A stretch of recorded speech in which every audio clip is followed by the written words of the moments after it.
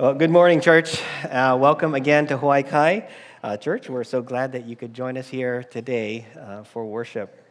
Would you please open your Bibles to the Gospel according to Luke chapter 18, verses 15 through 17, which can be found on page 877 in the Bibles that are under the seats.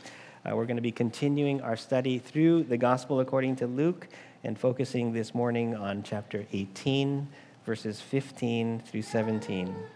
Again, that can be found on page 877 in the Bibles under your seats. Now, before we read this passage, would you please bow your heads with me as we open our time in a word of prayer. King of heaven, we do ask that you would come here now and ask humbly, Lord, that you would meet with us and that through your word, you would speak to us, and that by the power of your Spirit, you would minister to our hearts. Help us, Lord. Help us, God, as we come before you, to recognize who it is we are seated before, that truly you are the King of heaven. And we pray, Father, that you would help us to behold you in all of your beauty this morning. We can't do this on our own. We need your Spirit to minister to us, and so we humbly ask that you would. Help us this morning, Lord. We look to you with great expectation and hope. We thank you and praise you and pray these things in Jesus' name. Amen. Luke chapter 18, starting in verse 15, says this. Now they were bringing even infants to him that he might touch them. And when the disciples saw it, they rebuked them. But Jesus called them to him, saying, "Let the children come to me, and do not hinder them, for to such belongs the kingdom of God. Truly I say to you, whoever does not receive the kingdom of God like a child shall not enter it." In our passage this morning, Jesus is going to give to us the answer to the most important question of life. And I don't think I'm exaggerating when I say this is the most important question in the whole wide world. How can a person enter the kingdom of God? What is required to go to heaven? And to help us understand this important truth, to make sure that the meaning is not lost, Luke purposefully places this story of the little children coming to Jesus. He places this story between, on one end, the parable of the law-abiding, proud Pharisee that we learned about last week in Luke chapter 18, verse 9 through 14. And on the other end, he's going to tell us the story of the rich ruler, which we'll learn about next week, which comes in Luke chapter 18, verse 18 to 30. Luke puts this story of the little children smack dab between the Pharisee and the rich ruler to help us to understand the significance of what Jesus is teaching. You see, Luke is trying to help us to see the contrast between the self-reliant and the proud, those who believe that they can and have earned their way into heaven. These were the successful, rich, powerful Pharisees and Jewish rulers. And he contrasts these against the most helpless, the most humble, the weakest, the foolish of all people in society, which is a baby, an infant. And Jesus is saying that if you want to enter into the kingdom of God, then you must become like one of these, a child. The kingdom of God consists of the humble. That's the overview. Now let's look at this passage in a bit more detail. Look back with me again at verse 15. Now they were bringing even infants to him that he might touch them. And when the disciples saw it, they rebuked them. Our story opens with parents bringing their children to Jesus so that he might pray over them, touch them, and bless them. And the word Luke uses here is infant children. Think Ryland Nienhuis, Emily and Tyler's little boy, who's just a few weeks old. Now, these are the very, very little guys, the ones that spend most of their day wrapped up like burritos, barely able to move. All they do is sleep, eat, cry, and poop. These very little helpless infants, these are the ones that are being brought to Jesus in this story. Now, my understanding is that it was a very customary thing for Jewish parents to bring their little children to be blessed by the rabbis in the synagogue. Now, even though this was thousands of years ago, these parents were really no different from us. For as parents, we are always concerned for the future of our children, seeking a blessing on their lives. And as Christian parents who believe and realize that this life on earth is just a precursor to an eternity in either heaven or hell, well, with that kind of reality before us, as parents who love our children, we desire more than anything else in the whole wide world that our children would be saved and go to heaven. Isn't that right? More than anything else, we desire that our children would place their faith in Jesus Christ, that they would love him with all of their heart and follow him all the days of their lives so that they will one day spend eternity in heaven. That's our heart. And these Jewish parents were no different. And so even these parents, whom Luke doesn't even tell us whether they had faith in Jesus or not, these parents are bringing their children to Jesus so that he would pray a blessing over them. Parents, although this is not the main point of this passage, I think there is a lesson to be learned here. And I think it comes in the form of a question that we need to be asking ourselves today. How am I bringing my child to Jesus? Are you seeking Jesus, or are you seeking something else to ensure a future blessing for your children? As parents, we all need to sometimes just pause, and really think about this. How am I bringing my children to Jesus? Now, I know as well as you that we don't save our children. We can't save our children. And in just a moment, we're going to see that our helplessness, it's our inability to save ourselves, let alone someone else, is the key point in this passage. We must realize that we are helpless and that God is the one who actually saves. But as Pastor Kim Kira taught us in the parenting seminar a few months ago, as parents, even though we cannot save our kids, we must do everything we can to lead them and place them into the path of grace. And the way we place them in the path of grace is making sure they are constantly hearing the word of God, constantly reminding them of the gospel of Jesus Christ so that they might see the beauty and the majesty of the Savior of the world. And doesn't this world need a Savior? Humanity is so lost and we can be so depraved, and it doesn't even know it. It's trying to drag our children down the tubes with it, away from God, trying to mold them into self-centered, prideful, overconfident, narcissistic lovers of self, which is the exact opposite of what Jesus is teaching in our passage today. We are all, in reality, desperate and needy because we are all sinful. We are dead in our sin, under the wrath of God, hopelessly lost, destined to hell, and there is not one thing we can do about it apart from Jesus Christ. This is what the Bible teaches. But the Word of God also teaches the good news, the gospel, that God so loved the world that he sent his only begotten Son to the cross so that he might die there, so that his Son could take the punishment for our sins upon himself. Jesus took the wrath of God against our sin and made him pay the penalty, pay the price for us. But it doesn't end there.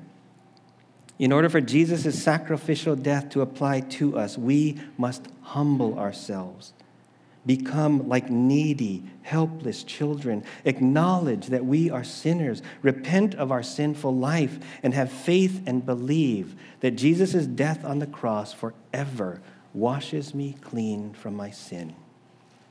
This is ultimately what Jesus is trying to help us see in our passage today. And so this is what we need to be teaching our children if we are to bring them to Jesus. And the only place that they are going to hear this message is from you as their parent and from their church. They're not going to hear this message in their secular schools or on their sports teams or in their social media. They need to hear this from us, their parents, and see this truth reinforced regularly every week in the life of their church family. Now, this is one of the practical reasons why at Hawaii Kai Church we will always stress the importance of being in church regularly. From a purely pragmatic point of view, we are fighting an uphill battle. Our society, our culture is teaching us, tempting us and our children to live in a way completely opposite to what the Bible teaches. But this is nothing new. The world, Satan, the weakness of our own flesh has from the very beginning opposed the ways of God. Hence, the need for us to make it a priority to keep God and His Word ever present before our children. You know, when the Israelites were about to enter the land of Canaan, which was filled with pagan worship, and there were a multitude of different temptations that would pull the Israelites away from God, what does Moses tell the Israelites to do? How does he prepare them to face all of these temptations? Well, listen to what he says in Deuteronomy chapter 6. He says this, "Hear, O Israel, the Lord our God, the Lord is one. You shall love the Lord your God with all your heart and with all your soul and with all your might. And these words that I command you today shall be on your heart. You shall teach them diligently to your children, and shall talk of them when you sit in your house, and when you walk by the way, and when you lie down, and when you rise. You shall bind them as a sign on your hand, and they shall be as frontlets between your eyes. You shall write them on the doorposts of your house and on your gates." When faced with the threat of huge temptations to abandon God, to worship idols, to follow after the world, Moses impresses upon the people of God to keep the word of God ever present before you and before your children. It is the word of God that must always be on our hearts and must continually be taught to our children. And in the context of our passage this morning, this means to take every opportunity to bring your children to Jesus. Teach them that the kingdom of God belongs to the humble, to the needy, and to the helpless. Now, I know that there are those of you who have diligently taught your children the word of God and have raised them up in the church and have been praying and praying and praying for them for many years, only to have them still reject their Savior. And my heart breaks for you. But remember, we do not save our children. We cannot save our children. Ultimately, the decision for faith is theirs and theirs alone. And it is up to God to elect and call His people to Himself. None of us can make our children love God. All we can do is bring them to Jesus, making sure they are constantly hearing the word of God from you in church, in Sunday school, in Awana, in VBS, in the preteen ministry, in youth group. Bring your children to God. Put them at every opportunity into the path of grace, and then let God's word, let His Spirit work in the lives of your children.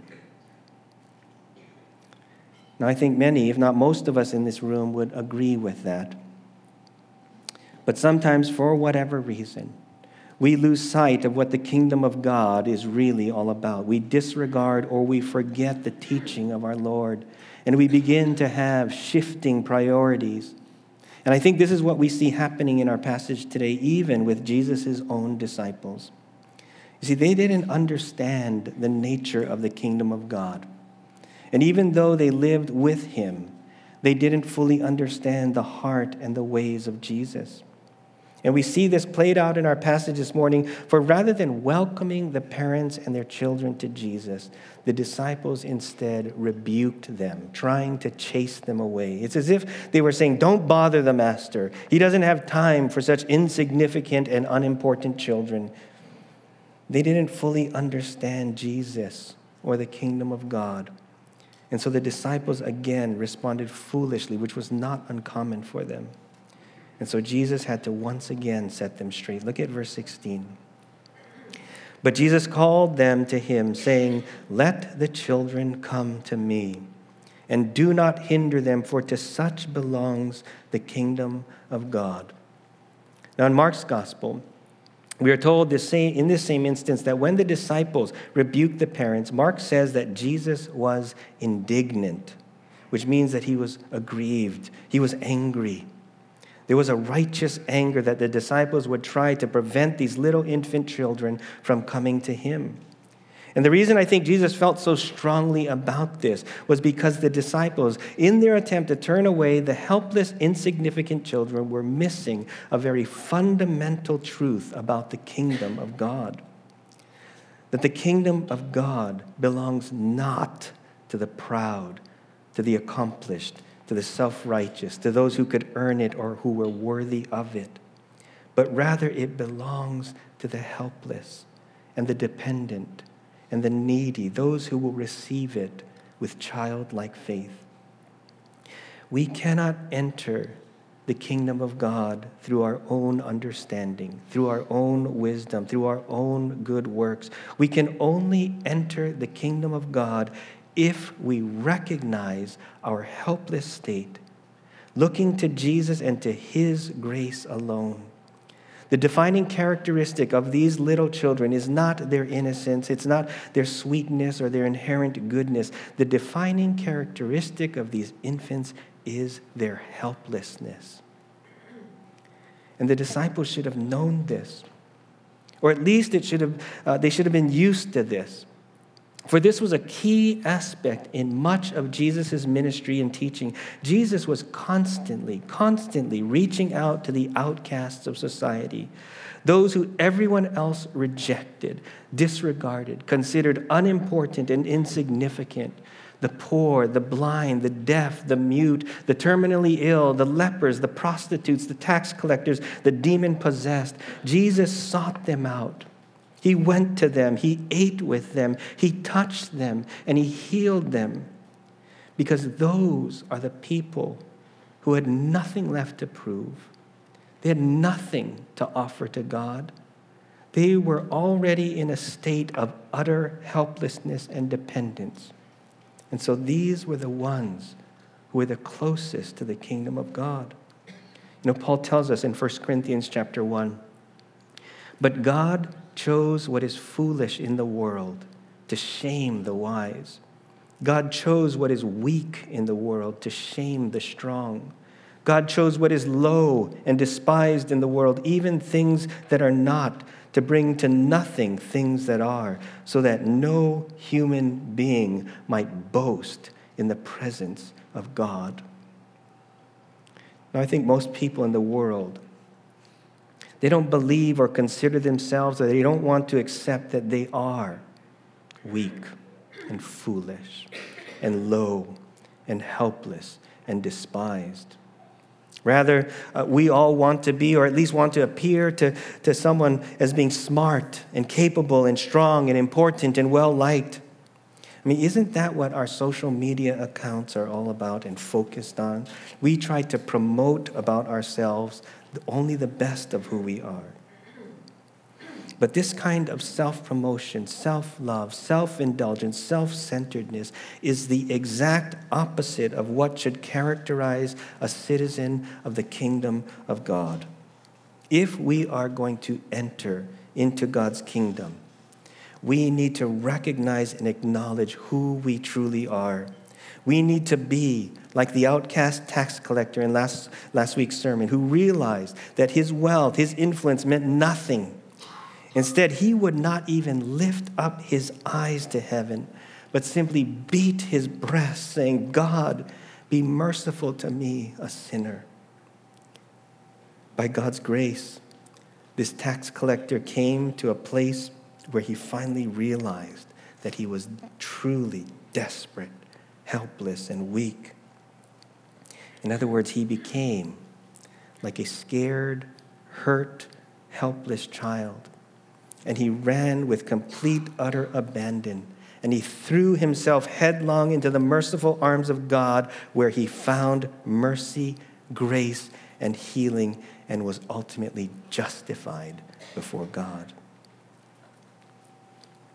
You know, when a little child gets scared or is hurt, what do they immediately do? They cry out for mom or dad. And if they can, they run to them as fast as their little legs will carry them. Why?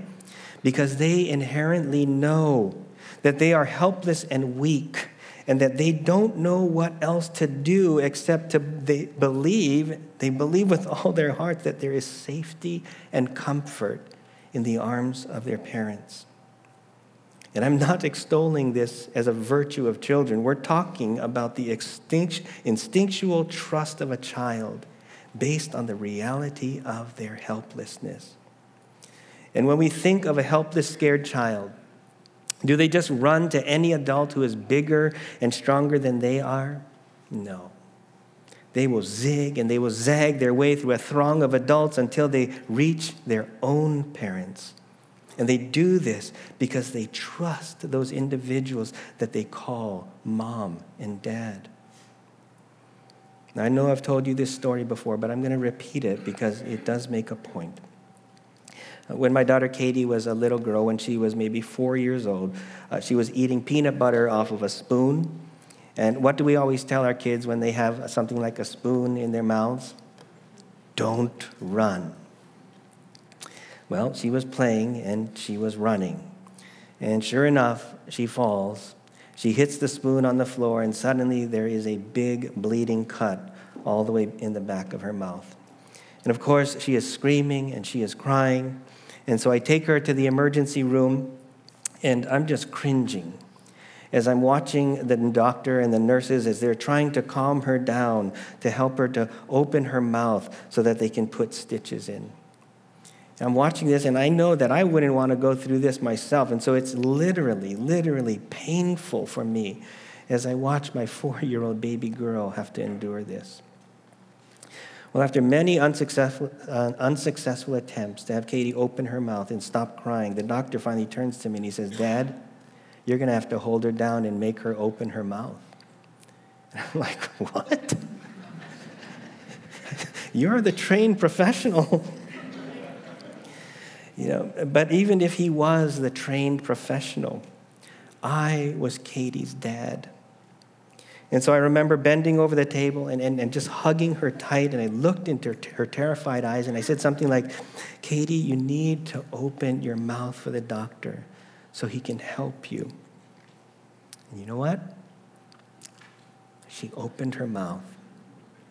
And the doctor gave her some shots in her mouth to numb it, and that hurt, so she cried and cried again, but she never closed her mouth. Now, you might be led to believe that I have some innate way with children, a persuasive power, like I'm the child whisperer. I have none of that. It was simply the trust of a child with her dad. She trusted me. In spite of her pain and her fear, she believed and she obeyed. And because she did, she was healed. And I think this is what Jesus is showing the disciples that day. You need to become like a helpless child in the way that you believe and trust in your Heavenly Father. This is what true saving faith is, as it says in Hebrews 11, "And without faith it is impossible to please him, for whoever would draw near to God must believe that he exists and that he rewards those who seek him."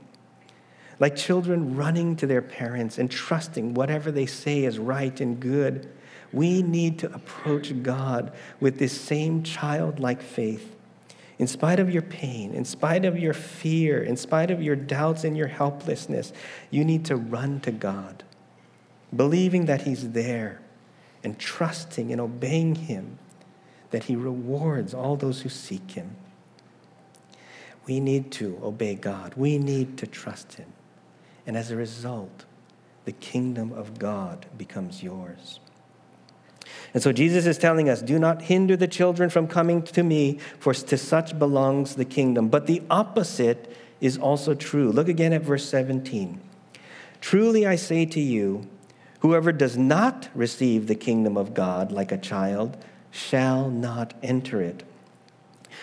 When we come to God with prideful self-assurance, like the Pharisee we learned about last week, believing that because of my education, because of my experience, because of my position, because of my wealth, because I live a relatively moral and good life where I'm not as evil as all those other people, as long as we puff ourselves up to think more highly of ourselves than we ought, and that all my accomplishments, all of my good deeds are what earns me a right to enter the kingdom of heaven, then rest assured, according to Jesus' own words, you shall not enter it.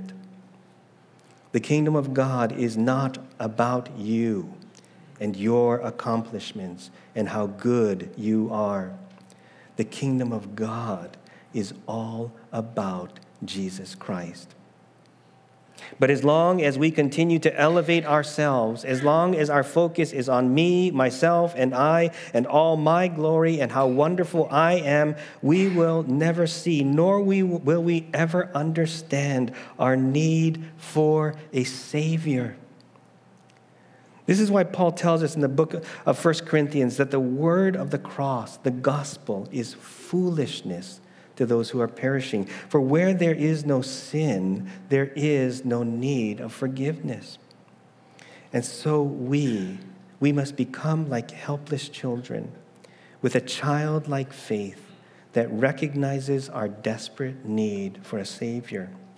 And we must teach this to our children as well. Bring them to Jesus Christ so that they too might be saved. Now, an implication of all of this and the way that we'll conclude today's sermon is with this thought. If childlike faith is required for entry, then childlike faith must continue on even as we live within the kingdom of God. Our recognition of our helplessness, our weakness, and our total dependence upon God doesn't go away once we become Christians. Rather, this childlike faith should be increasing as we grow in maturity in Christ. For as we get closer to Jesus, as we begin to realize more and more how great he truly is, we will also realize how truly weak we actually are. He must become more and more and more, and we must become less and less and less. John the Baptist said in John chapter 3, he must increase, I must decrease. There can be only one who sits on the throne, and it must be Jesus.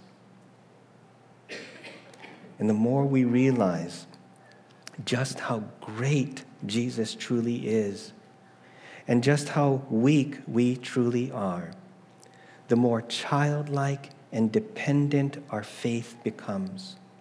We learn to trust him, and we learn to run to him for everything. As we grow in Christ, we start to truly understand Jesus' words in John 15 when he says, I am the vine, you are the branches. Whoever abides in me and I in him, he it is that bears much fruit, for apart from me, you can do nothing. As you abide with Christ, as you remain in him, as you are growing in him, as you are obeying his word, Jesus says you will bear much fruit because it will be him working in and through you and not yourself. And as you watch Jesus do this, as you experience this firsthand, you will gain an increasing childlike dependence upon him as it becomes more and more real to you that apart from Jesus, truly, you can do nothing. We need Jesus for salvation, and we need Jesus for life. So come to Jesus. Trust in him completely with humble, childlike faith. For the kingdom of God belongs to such as these. Please pray with me. Father, again, we thank you, Lord, for all that you have done for us in Christ. And Lord, even as we have heard in your word today, God, I pray that you would continue to help us to recognize, to realize our desperate need for you.